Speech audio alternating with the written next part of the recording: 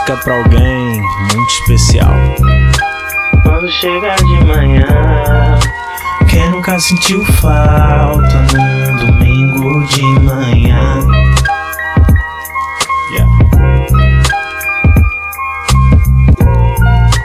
Quem nunca sentiu?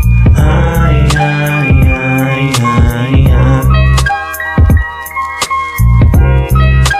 Quando chega de manhã, quem nunca sentiu falta num domingo de manhã?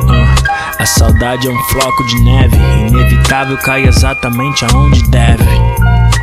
Quem nunca sentiu? Ai, ai, ai, ai, ai.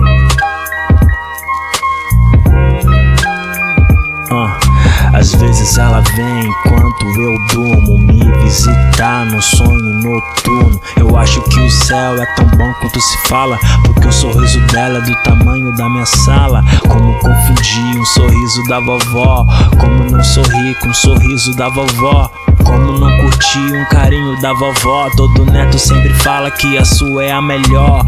Fiz até uma música só pra te dizer que se eu tinha duvidar, acabei de crer que sim, você tá bem, vó, mas me sinto bem só. Aqui embaixo o mundo continua sem dó. Pressão no trabalho, depois a faculdade, e adultos me dizendo que isso é coisa da idade. Mas olha o bem-estar que a senhora traz. Poucos me entendem como a senhora faz. Me lembro quando repeti de ano na escola e sem ter o que dizer eu fui chorando pra senhora. A sua tolerância gerou mais resultado que uma surra de chinelo e um esporro mal dado. Meu pai falava, cara, você é um folgado, porque eu pensava tipo, eu não sou um soldado. Aí vó, pode crer que o meu pai viveu de volta todo o trabalho que o meu pai te deu.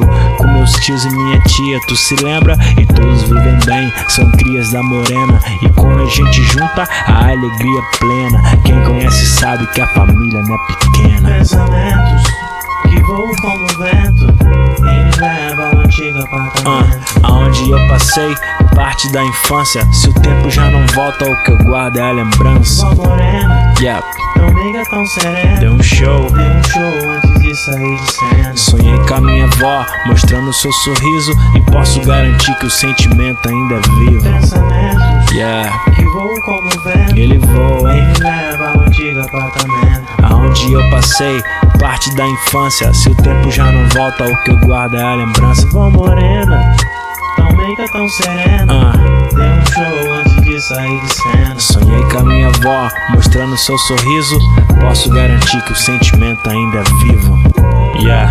Sabe o que é mais louco, cara? É que quando eu lembro da minha avó, eu não consigo pensar na imagem dela chorando ou se lamentando de algo. Eu só lembro do sorriso dela, sabe?